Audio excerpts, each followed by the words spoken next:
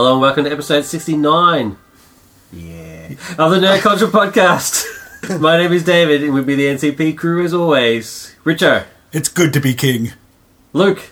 At least he didn't say 37. 37? And Crystal. 37? This episode we'll be looking at the career of Mr. Mel Brooks. Specifically a look at his films and the classic TV show Get Smart. Doo-doo. But first I want to hit us up with some pop culture news. Ow. I've been hit. I come for the podcast, I stay for the champagne comedy of Luke Walker. 3 shows a week plus matinees.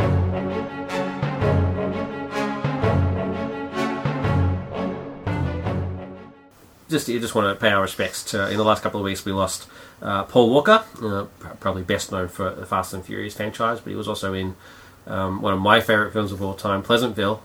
So it was a damn shame he died in a pretty horrible way. So it's actually quite an ironic way. Yeah, when you so think about it. he died, much like his character probably would have in the Fast and Furious film. Yeah, but the thing to remember there is that it wasn't the car crash that killed him. No, it was the fact that the car then burst into flames and he burned to death. I mean, that's just horrifying. It is horrible, and nobody deserves it. So it was a damn shame. Old. Only 40 years old, yeah. But also lost Nelson Mandela.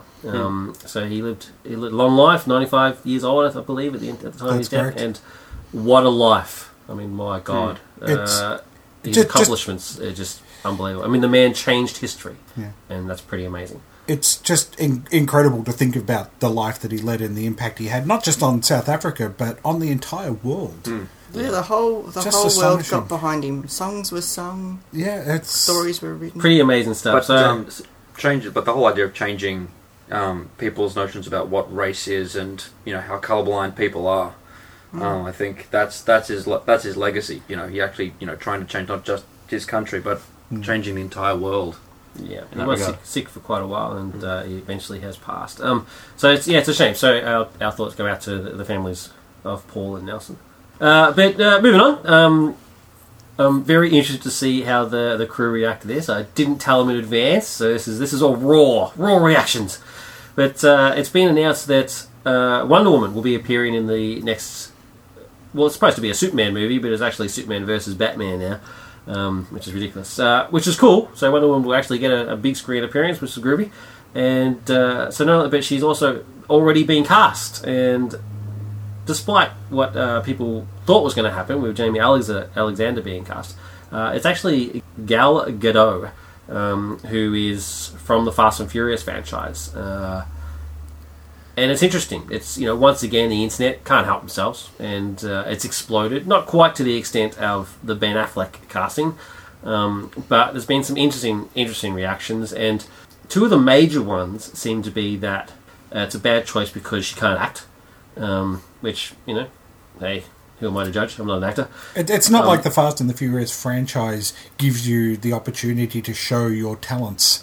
As a major dramatic actor, I mean, they're action films. Good point. That is a damn good point. I'll be honest, I didn't know who she was, and I haven't seen any of her films, but really, I wouldn't be judging her on what her performance in Fast and the Furious was like. I've seen all the Fast and Furious movies, and does anybody she really does what she does? Does anybody really act in those films? I mean, they're like testosterone movies. They're action films. The Asian dude tries, right? But really, he's too busy being cool.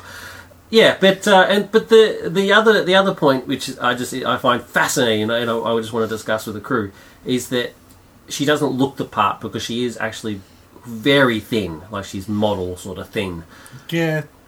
So was Christopher Reeve when he got cast as Superman, and they bulked him up. Yeah, that's the thing. They bulked him up. They're not going to bulk her up.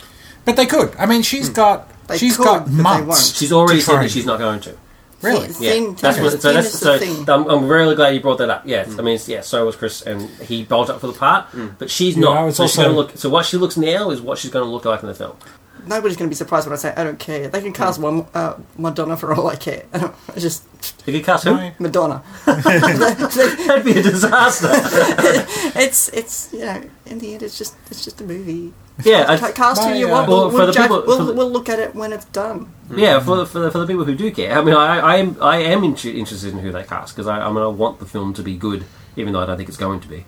I want to talk about this without coming across sounding like a man, and stuff. But I mean, the thing is, so as usual, I'm horrified with the internet reaction with just how forceful, and let's face it, some of them are quite disgusting in the way that they react.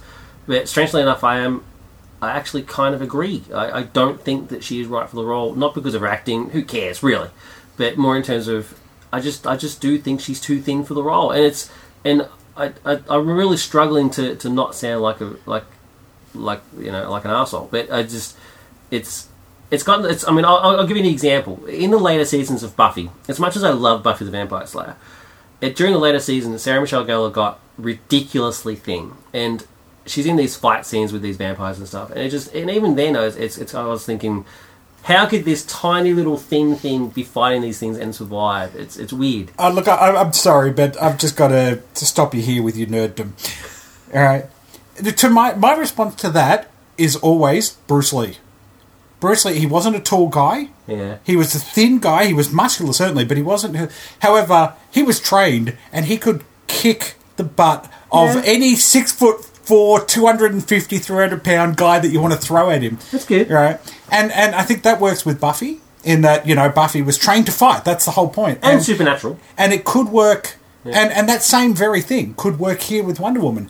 I don't think it makes you sound bad at all. It once again presents a ridiculously thin ideal for women to try and live up to. And that is a point. You don't have to be super thin to be fit. That leads me to my next point. That's really good. I think the next best example, and a more modern example, is Katniss in The Hunger Games, played by Jennifer Lawrence. Now, in the novels, she's actually quite thin because she's like starving to death. I mean, the whole place is starving, and she goes off into the games and stuff like that and does what she does. In the film, Jennifer Lawrence she's not a thin girl, and she's actually a normal, everyday looking. Well, she's very beautiful, but she's a normal in terms of size, and she intentionally didn't slim down in order to sort of continue the realism of what Katniss, let's face it, probably should have looked like. And I admit, at that time, I actually did think, well, maybe she should be a little thinner, sort of for the realism. But I'm proud that she didn't. I mean, I back her up 100% that she didn't, for that very reason that Crystal just said, that sort of depiction of women. And having said that, for a practical reason, Katniss is meant to be malnourished, but which is kind of hard to. Well, I haven't read the book, but I assume she goes on and does a lot of physical stuff. Becomes a little bit of an action hero. That's really hard to do when you're malnourished because you need the nutrients to be able to fuel your body to actually perform these feats. And if you're malnourished, you're going to be weak and you're going to be lethargic. And she doesn't really become an action hero, but she does do some. So it makes sense if you are fit looking, but not ridiculously anorexic looking. Yeah, I don't know. It's hard. I mean, it's. I'm happy to see Gal give it a go. I mean, it's. You can't really judge until you see it. It's the same That's the thing. It really does depend on how they're doing Wonder Woman. Yeah. How they're going to go about it. I mean, it's... But let's be honest. I mean, she's an Amazonian warrior. I mean, she's meant to be the perfect ideal of womanhood, and she's meant to go toe-to-toe with Supes. Yes. So, ridiculously thin doesn't work for that. But that's the thing, though. Is Gal Gadot ridiculously thin? Is she just naturally that size? I think she's just naturally thin. I mean, so, let's get off the poor girl's back, you know what I mean? Yeah. She is. The other criticism I heard was that Wonder Woman's been relegated to a side character. Yeah, which is a shame. Well, this is I actually think my biggest concern with this film is that you've got, first of all, Superman, and all of his supporting cast. Then now you bring Batman into it, which means then you've got to explain Batman to the new audience and where Batman's at for this story, because it's a very different take on Batman. They're also saying that Nightwing's going to be in it as well, which means then you've got to have Nightwing in it. Then you've got to have Wonder Woman brought into it as well, and you've got to try and explain Wonder Woman plus Nightwing plus Batman, then villains. I mean, this movie is going to be ridiculously overloaded with characters that need backstory. I mean, I just can't imagine... you're going to end up with the kind of mess that Batman and Robin is, or, Spider-Man 3, where they're trying to introduce too many characters too quickly. I disagree. Watchmen does it. Watchmen's a group of people, and you get a heap of backstory for all of them. But that's because Watchmen is written that way to begin with and works really well. in that regard, because all of their stories are essentially sort of tied together. Unless you're going to, tie Amazon, tie Themyscira into what's going on with Batman. It was like, to say one movie was able to do it, I can give you multiple movies that failed miserably. Yeah. Some would say even Watchmen failed. Well, Batman Forever, Batman and Robin, Spider-Man 3. I mean, it's... Don't get me wrong. I agree. I don't think they're going to be able to pull it off because knowing the people that are involved, I don't think they're going to be able to do it. I just don't agree that. Well, they couldn't even pull off Superman. I don't think it couldn't happen. It could happen. I just don't think it will. I don't think it will either. I think they'll botch it really badly. But I mean, anyway, that being said, there were. I mean, my favourite choice for the role was Gina Carano, who was in Haywire, and I just think she would have been good, or maybe even Lynn Collins from John Carter. They would have been good as well. But the fact of the matter is that we've got Gal, and I'm fully behind it. I mean, give the girl a go. Like, just stop overreacting with like these petitions and stuff like that. I mean, it's just a film at the end of the day. But it's the internet. It's just, if they don't overreact, what's the internet for? I'm not against opinions. I mean, this entire show is about opinions. I mean, the opinions are fine, but just don't overreact with the opinions. I mean, it's not the end of the world. Anyway, moving on. That was interesting. Off the soapbox. We had some good input there. It was good. I'm glad. Okay, so let's move on to Popcorn Junkies.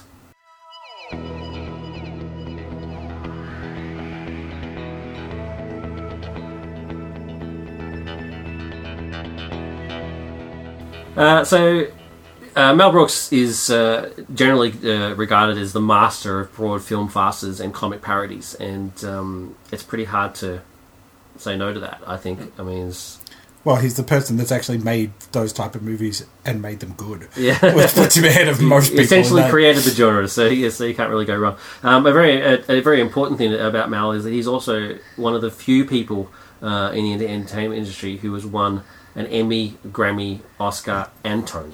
That's right. He got his EGOT. So he's done all four, which is a clean sweep. It's pretty cool, pretty groovy stuff. Yeah. So just a brief sort of look at Mel Brooks' life. So to sort of where he is today. So Mel Brooks, after World War II, he started working in various resorts and nightclubs and stuff like that, mainly as a musician. He was a drummer.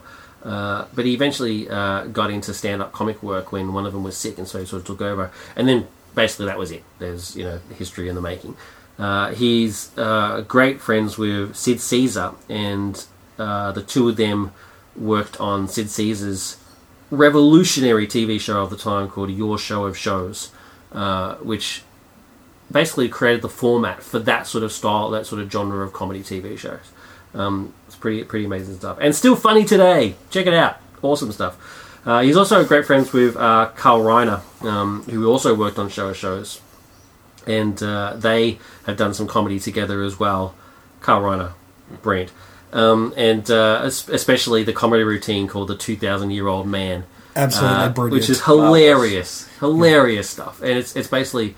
And it's never the same. So it is. There may be, you may have seen it broadcast, but that version is different to what it was when originally done, and it's probably different now. Because it was a party piece originally. They did it at the party. Guys like George Burns said, "If you don't do something with this, I'm just going to steal it." Yeah, so. It was cool. So basically, Reiner would be the straight man, the reporter, the interviewer, and he'd interview these characters, and they made up all these different characters. And 2,000-Year-Old Man was the favourite one.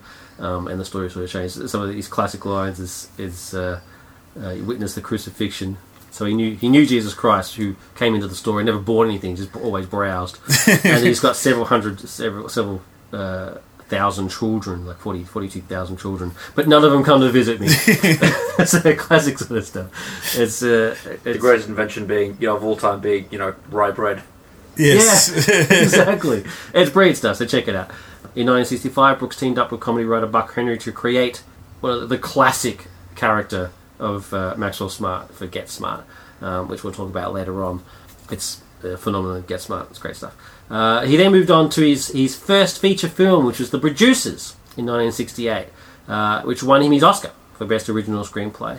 Okay. It was then later, many years later, turned into a Broadway musical, which won a record 12 Tonys.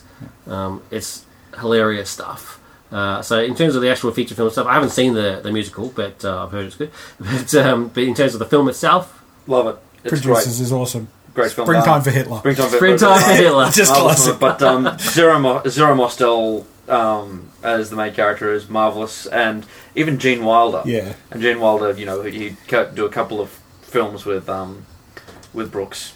Quite some very good ones too.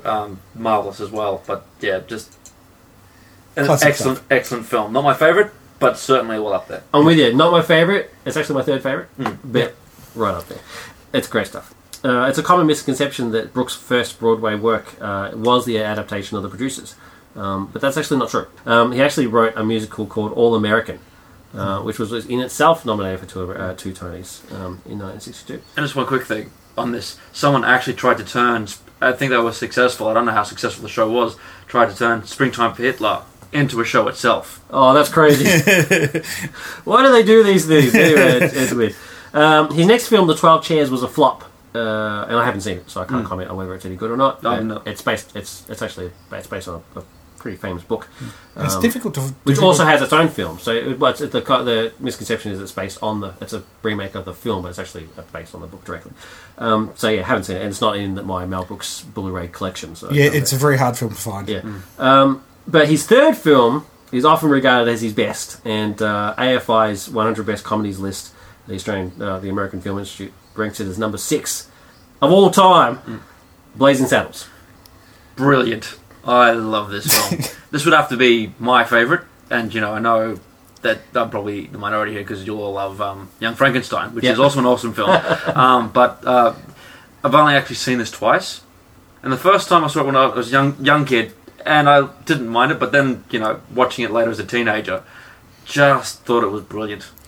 And it is. There's just no doubt about it. It is hilarious. I just love where it goes off the rails at the end. I won't spoil it. Yeah, the end is gold. The breaking of the fourth wall. Yes. Very inventive and just brilliant stuff. It's actually, it's weird. I mean, obviously it's a comedy, but my favourite moment is actually, and I can't repeat it exactly, but my favourite moment is actually when the sheriff first arrives into town, and it's just indicative of its day, I suppose. I mean, it's very highly stylized. I mean, but when he says hello to an elderly lady, and her reaction, what she says back to him, and the look on his face, you could tell he's actually quite hurt. Yeah. I mean, not in real life because he's just acting, but the acting is just. It really does hurt him a lot, and he's suffered. I mean, through the start of the film, he's introduced earlier on, and he suffers all these indignities and with the camp down races and all that sort of stuff. And that's all funny, but still terrible. But then this particular moment is just quite poignant, I think. And the rest of the film is him, in a comedic way, sort of trying to mend his broken heart. And that's why I'm fascinated by this film. Actually, strangely enough, don't think it's as funny as some people seem to. I don't sort of guffaw, laugh out loud sort of stuff. I think it's quite clever. But that moment for me is actually quite poignant, and I'm glad that it gets to the point where he does, where he wins in the end, which he deserves to do so. I think that's where the strength of this one is. It actually isn't as funny as some of the others, but it's got a good character arc in it, and you get involved with the characters as well. Yeah, he does a great job. I'm surprised he's not in more. I mean, a little. Yeah. He's in some other stuff. He's in things like The Vanishing Point. Mel Brooks stuff. Oh, Mel Brooks stuff, not other films. He's in other films. But I'm saying in more Mel Brooks stuff. I mean, he does an excellent job. Who is in the film is my beloved Gene Wilder, what a legend. What is up with that comb over? Yeah, the Waco Kid was originally meant to be played by Gig Young, who pulled out, and Gene said that he would only do it. He was in The Producers as well, so he told Mel he would only do it if Mel would then work on an idea that he had sort of percolated in. So they said yep, and so he was in Blazing Saddles. And so after the film, Gene was like, all right, ante up, and so they went on and worked on the next film, which is my favourite Mel Brooks film, and as Luke has already preempted, is Young Frankenstein. Don't you mean Frankenstein? I do. Don't you mean the Igor? No, it's Igor. But they told me it was Igor. Well, they were wrong. They were right. It's brilliant stuff. And we could do the whole episode just on Young Frankenstein, I think. And it's based on Universal Studios Frankenstein films, obviously, and it has the distinction of using the same set Not the exact same set, obviously, because it was disassembled, but it's basically they've recreated the set and has the props. So after they're in the hands of a private collector, and he allowed those props to be used again, and it's goddamn hilarious from start to finish. And one of my favourite characters is, of course, Madeline Kahns. Yes, I just love everything. Every Mel Brooks film that Madeline Kahn is in is raised because of her genius. She's just her comedic timing is just unmatched. And I like to kind of from my earlier statement, this is my second favourite. Mel Brooks film. Young Frankenstein is brilliant, and that's fine. I don't judge you. Yeah. It's fun. I'm going to go a bit further than all of that. I actually consider this to be one of the probably 5 funniest movies ever made. I'm with you there. I'm totally with you, without a doubt. A personal highlight for me is Gene Hackman as the blind man, and the interaction he has with Peter Boyle is just... It's all sight gags, but I just love it. It is hilarious. And Peter Boyle's really, really good. Yes, it's funny that that's what Peter Boyle ends up looking like later in life. Anyway. And his and Gene Wilder's rendition of Putting on the Ritz is one of the best ever performed. Put the candle back. Anyway, brain stuff. Like I said, we just talked for the rest of the episode about this, but we can't. We have to move on. Young Frankenstein was also turned into a musical, but it wasn't very successful, and I haven't seen it, so I can't really comment. But I see it again and again and again. It's over and over and over again from every angle, like we have. In 1976, Brooks followed up with 2 more hit films. One of them was Silent Movie, so the first feature-length silent comedy in 4 decades. A Silent Movie is written by Brooks and stars Brooks in his first leading role, which is pretty cool. He's had cameos in the others, especially as the mayor in Blazing Saddles. Yes. Hilarious. Anyway, but his first leading role, but also had a whole heap of cameo stuff. But what was the funniest is actually Marcel Marceau's cameo. Yes. Which in a silent movie, which makes sense, you would think, but he's actually the only one in the film who speaks. Yep. Just hilarious. He says it's gold. Yeah, the Silent Movie is probably his cleverest movie overall, as far as just trying to do something interesting and different. And I like it. It's a fun little film. I confess I've not seen it, so it's all right. I mean, I wouldn't go as far as put in one of my favourites, but it is. I mean, it's still good. It's Mel Brooks at his peak. This period here, the 70s and stuff. Given that I just ranked his previous film as one of the 5 best comedies ever, you can understand Silent Movie's not that good. It's still a good film. In 77, he followed up with a parody of Alfred Hitchcock type films in High Anxiety. It is written by Brooks and various others, Ron Clark, Barry Levinson and such. But it's the first one to be produced by Brooks himself. He created his own production company. Brooks stars again as Professor Richard H. Thorndike, a Nobel Prize-winning psychologist who also happens to suffer from high anxiety. It was a modest hit, and not one of my favourites, I must admit. I think it's a bit forced. It's not bad, but it's not bad. But I've got a little bit of trivia for Luke will probably know, because let's face it, he knows everything. But in 1980, Brooks produced a non-comedic film. He didn't create it, he produced it. What was it? Non-comedic film? Yeah. E.T. That was 82. In conjunction with another famous comedian? There were multiple producers on the film, but he was one of the producers. I don't actually know. No. The Elephant Man! Ah. That's right. And the reason he did it, the reason he said yes, because he thought it would be hilarious to have his name on a film called The Elephant Man, because people would expect it would therefore be a comedy, and then go in and go, what the hell? That's Mel Brooks' way. Anyway. Hey, he backed what is a truly remarkable film, so you can't argue with that. And you can't argue with the force. The Elephant Man was a hit. Yes, it was a hit. He made his money. Yep. In 1991, Brooks joked that the only genres that he had not spoofed were historical epics and biblical spectacles, so he decided to combine the two in History of the World Part 1, which is actually my second favourite Brooks film. And but it's not as good as History of the World Part 2. Which doesn't exist. Which has despite loose jokes. Jews in space. Yeah, Jews in space. It's just in our minds, it will be the most awesomest film ever. I think it's hilarious, and but I can accept its flaws, but it's it's not what you'd call one of his best films, but it is a series of very funny sketches. Really, I bring these 15 commandments. These 10 commandments. There's some very funny moments in it, definitely. And the Inquisition song. The Inquisition song is awesome. The Inquisition. Let's begin. The Inquisition. We're up sin. Nobody. Oh, that's the wrong one. No, it's the wrong one. And also has narration by Orson Welles, which, let's face it, automatically pumps it right up there with Transformers the movie. Great stuff. Transformers movie. Unicron's played by Orson Welles. Unicron. Brilliant stuff. Brilliant stuff. In 1983, Brooks produced and starred, but did not write or direct, a remake of the classic 1942 Ernst Lubitsch film, To Be or Not to Be. To be or not to be. I must admit, I didn't like it at the time, but a subsequent viewing of it shows that there's actually a lot more to it, I thought, than when I first saw it. And that's... it's most famous, obviously, for what Luke just did with the To Be or Not to Be Hitler rap, which has caused quite a bit of controversy. But yes.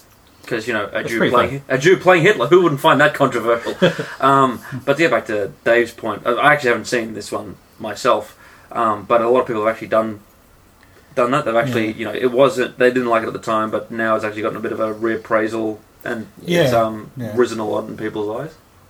It's not that good. Like I said, I haven't seen it, so I can't comment. It's alright.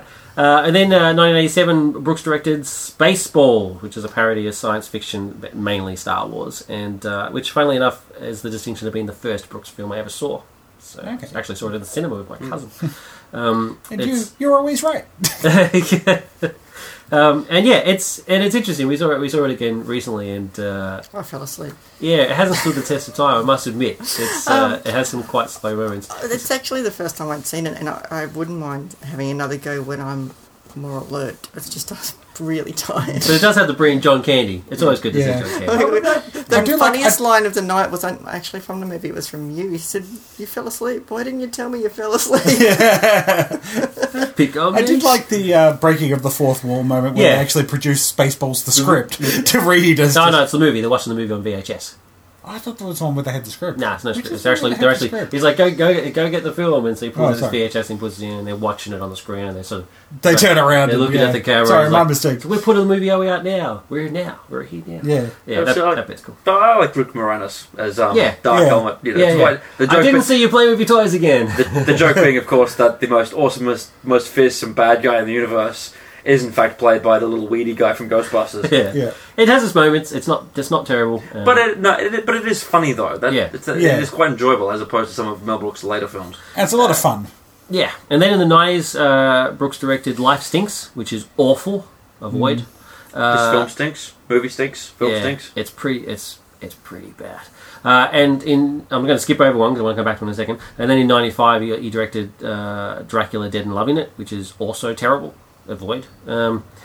Leslie Nielsen just paying the bills. Loving it. Yeah, pretty bad. But in between those, he directed Robin Hood Men in Tights in 1993, and it actually goes back to, he actually tried to create to have a TV show called When Things Were Rotten, a comedy TV show based on Robin Hood, and it wasn't a success. It only lasted 13 episodes, and he used quite a lot of that material in Men in Tights, which he made directly as against Robin Hood Prince of Thieves, which he didn't like. So he thought, hey, here's the chance, I'll make a Robin Hood film. Robin Hood Prince of Thieves is rubbish. It's not rubbish, it's fine. Alan Rickman.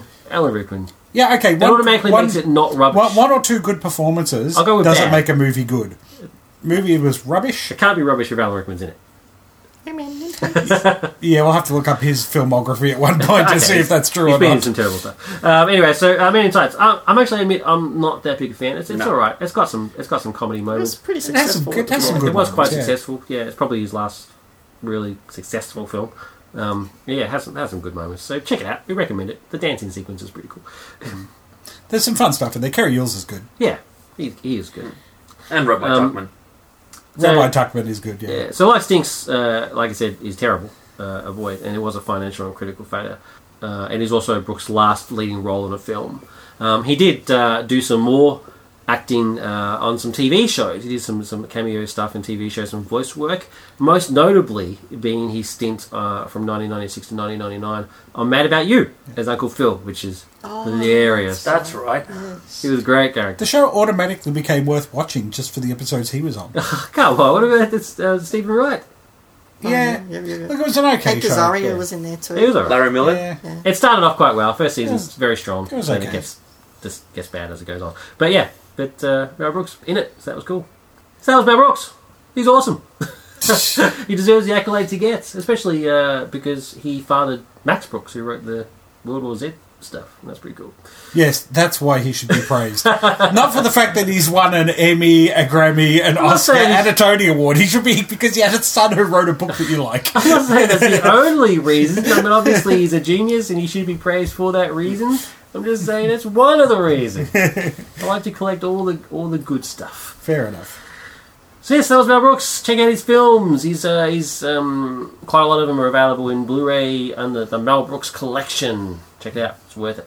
And you can also get the 2,000-Year-Old Man on DVD, which I recommend not just because it's awesome, but for one of the special features, which involves an interview with Carl Reiner and Mel Brooks, where they're just talking normally about it and everything, and then they just can't help themselves. They actually have to go into yet another new version of the 2,000-Year-Old Man. It's like they just couldn't help themselves. I will try and find a link to that. It's well worth checking out. It's very, very cool. Awesome. I haven't seen it, and I would buy it through our Amazon widget. Hey, that's right.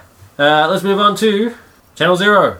So just to follow on in the Mel Brooks theme, our Channel Zero is Get Smart. Like I said, Mel Brooks helped create the Get Smart. It was with Buck Henry, but then had very little to do with the rest of the show itself. But I thought it was better than doing that Robin Hood show that he did. So because it's awesome. So check it out. The show stars Don Adams as Maxwell Smart, Agent 86. The lovely Barbara Feldon as Agent 99. And Edward Platt as Chief. Plus a whole bunch of other people.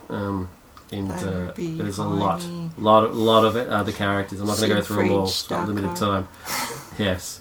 We've got to mention Jaime, obviously, because he's awesome. I do like there's one episode where Chief has got to fire Max. He threatens to fire him on time. He's like, I fire him. He's like, oh, that's cool, because Max is like, that's fine, because according to the regulations, that means Laramie replaces me. And Chief's like, no, it's all good. You can stay. Poor Laramie. Anyway, the show was a success, and mainly because it combined the two biggest things in entertainment of the day, which were James Bond and Inspector Clouseau, which was basically was generally the idea behind it. It ran from September 18, 1965 to May 15, 1970. It followed up with a couple of films. The Nude Bomb, which is just awful. Awful. Yeah. Awful. It's universally panned. Avoid. Just have this image of him driving his desk down there. Yeah. It doesn't continue the chronology of the show anyway. It's just terrible. And Get Smart Again, which was a made-for-TV sequel, which does continue on. It then had a couple of revival attempts at the series in 1995, which introduced their son, Zach, I believe. Yeah, off the top of my head, which only lasted one season, but does actually continue on. Agent 86 eventually goes into politics, which is pretty cool. Yeah, and is in charge of funding. Don Adams in that, or Don Adams in it. Yep. He becomes the chief of control. So that's pretty cool. And 2008 film remake with Steve Carell and Anne Hathaway, which wasn't that great, but good casting with Patrick Warburton as Jaime. That's right. Yeah, Patrick Warburton, awesome. Yeah, it's not the greatest, but it's alright. It's alright. It's entertaining. It's entertaining. So it Get Smart mainly deals with two competing spy agencies, Control. It's important to note that both Control and Chaos are not acronyms. They're displayed in capital letters all the time, so you kind of think they're meant to be, but they're actually not. Control, which are supposedly meant to be the good guys, who's a US government counterintelligence agency based in Washington, D.C., where Agents 86 and 99 work for. And the nemesis of Control is Chaos, which is an international organisation of evil, which was supposedly formed in Bucharest, Romania in 1904, but which is now a Delaware company for tax purposes. and are really not that evil when you think about it. But they do some horrible stuff, I suppose. But so Maxwell Smart's nemesis in Chaos is Conrad Siegfried, played by the awesome Bernie Kopal. They're basically two sides of the same coin, and it's revealed sort of as the show goes on. They're actually quite fond of each other, and intentionally don't really try and kill each other because they actually really like each other, but they can't do it because they're meant to be enemies. So they're basically just going through the motions towards the end there, at least, really, more than anything. And they have some pretty cool conversations and stuff like that. One of them's the cyanide pill. They're discussing what flavour cyanide pill they've got that month, because it changes every month. And this month, for control, it's strawberry or raspberry or something like that. It's one of the berries. And offers Siegfried a taste, and Siegfried's like, no. It's hilarious. It was with Siegfried the one where they had the moment where they had to actually take out all the weapons. Yeah, it's not that I thought was brilliant. Yeah. But they're actually not just. It's not a typical just throw them all down and see how many weapons. They're actually talking about. Yeah, they're talking about the weapons that they've got. What the best ways. I've always remembered that scene. Yeah. And Maxwell brings out this non-regulation gun that it's just a collector's piece of his own. So he's like, oh, that's awesome. Which is cool.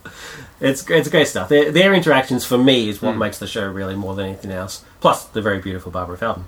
I just love it because you can just. I love that you can say the show along with the show. You know that the misted by that much line is just about to come up, and you can. It's almost like a sing-along show, but you talk a lot. Exactly. I always like the "Would you believe" ones. Yeah. Where you roll off something and they'll just look at him like, "What? Well, would you believe this?" And then it just gets worse and worse. I've got 10 guys with machine guns. Would you believe 4 with machetes? How about a kid with a pea shooter? And of course, the classic interaction he has with Agent 99, where it's like, don't tell me, and of course she then tells him, and it's like, I told you not to tell me that. Let's not forget too, she's really the competent one here. Yeah, well, that's the thing. It's like, so the thing, like I said, with the combination of James Bond and Agent Inspector Clouseau, they've gone all out to make Maxwell Smart be ridiculously incompetent, but he always still seems to win the day. Generally, just for his perseverance, but he's also extremely lucky. So. But generally he does it because the day is actually generally lost because of his incompetence. Yeah, well, he's beaten the bad guy, but he still wins in the end. Yeah, he beats the bad guy, but generally the bad guy gets his way because Max does something dumb. Yeah, it does something dumb. Yeah, and it's then Agent 99 who's then left to clean up and does all the stuff. And she's awesome. She's an awesome spy. And I think that should be. That should be brought out to the forefront here, is that at a point where, a lot of the spy, especially the spy movies, like your James Bond movies, where the women are, there to be eye candy and rescued. For Bond. The fact that you've got a female character who is the best agent in the show, and really the most competent agent in the show, is, I think, a nice subversion of what the trend was at that point. And that, I think, makes her a really important character as well. Yeah, she is very important, and she's a major part. And the long-suffering chief needs some the code of silence. I love the code of silence. I'm the code of silence at work. It's great stuff. He does. I mean, it's clear that he likes Max, but it's hard to ignore the fact that he's just hopeless. He plays a good straight man. He does. To Don Adams too. Yeah. That's great work. One wonders why he keeps, giving Max field work. Max is so incompetent. Exactly right. What the other agents must be like. and Maxwell Smart is a part of pop culture history now. Like, the quotes that we said before they've been used in everything from commercials to comics to all sorts. And the bumbling secret agent, or the secret agent who's maybe a little bit more human than the cold and calculating James Bond is become a staple. And thank God James Bond himself doesn't do it, because that would be a disaster. Yep. But it's good to have other characters like that. Get Smart's available on DVD, so if you want to check it out, if you haven't already seen it, and if you haven't already seen it, I'll be shocked, because if you haven't seen it, just switch to telly on every now and then. Switch to go, and it'll be on. So it's or if you're for our international listeners, because there are quite a few of you. Surely it's shown on one of the. We switched the TV channels on last night, and David says, "Guess what's on?" So check it out. It's worth it. It's very, very funny. Coming up next, coming soon.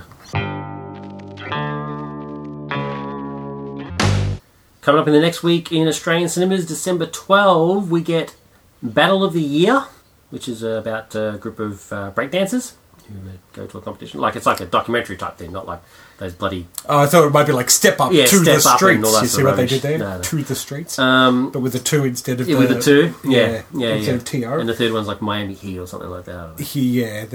They're geniuses. You know, Electric Boogaloo! You know a bit more about them than you really should. Electric Boogaloo! But more importantly, we also get a film I've been waiting to see, which is American Hustle. Yep. Yeah, absolutely. Really looking forward to this one. Only 2 films released that week because... in a couple of weeks' time, it's going to be like the major season. So there's not really too many videos. I do want to see American Hustle. I think it looks good. Yeah, no, based on the cast and stuff. And good Oscar bait as well. That's that's what it is Oscar bait. But in a good way. Oscar bait. Unlike that terrible Captain whatever it was. Captain Phillips. Although the young African guy did quite a good job. Don't know his name. Haven't seen Captain Phillips. Oh yeah, not really interested. I wasn't. Yeah, I really wasn't that intrigued. But I got to be honest with you. The young African guy, excellent. I've heard the Danish film, which is sort of similar, which is called Hostage, I think. Because it's a company vessel. They've actually got to also negotiate with the company directors, who take a hard line on not negotiating with the pirates, which puts the main guy in a bit of a pickle because he's got to. Ensure that he and the crew stay alive. It sounds more interesting than Captain Phillips. I do like the fact that you described, your boat being taken over by Somalis, you all being taken hostage and potentially getting killed because your hardline bosses are taking a hard line as a bit of a pickle. That's Luke for us. Nobody but Luke. So to finish up, all the myriad ways that you can contact us on our website. www.nerdculturepodcast.com in a pickle. Guaranteed pickle free. Via email at feedback@nerdculturepodcast.com. We love our feedback. Send it in. Tell us you love us. Tell us you hate us. Tell us the stories that have gotten you into a bit of a pickle. Especially if they involve Somali pirates. Have you ever been the captain of a ship and were told specifically not to go within a certain range of the coast, but then went and did it anyway? Let us know! Did he eat pickles at the same time? He probably was, let's face it. Facebook, www.facebook.com/nerdculturepodcast. And Twitter. @nerdculturecast. And Skype. @nerdculturecast. Oh, sorry. It's Nerd Culture Podcast, but close enough. Sorry, I got a bit carried away there. My apologies. And you can rate and review us on the iTunes. Subscribe to the podcast. And don't forget, we're also an Amazon affiliate, so if you want to buy anything through Amazon, maybe the Mel Brooks Blu-ray collection, you can do that through our widget. It doesn't cost you anything extra, but we do get a cut of the profits, slice of the action. A piece of the pie. A bit of a pickle. A bit of a pickle. Poor Luke. No, but if it was a bit of a pickle, it means we didn't get any of the profits. That's it for me and the crew. Richo. Bye. Luke. Missed it by that much. And Crystal. Would you believe? Bye. Bye.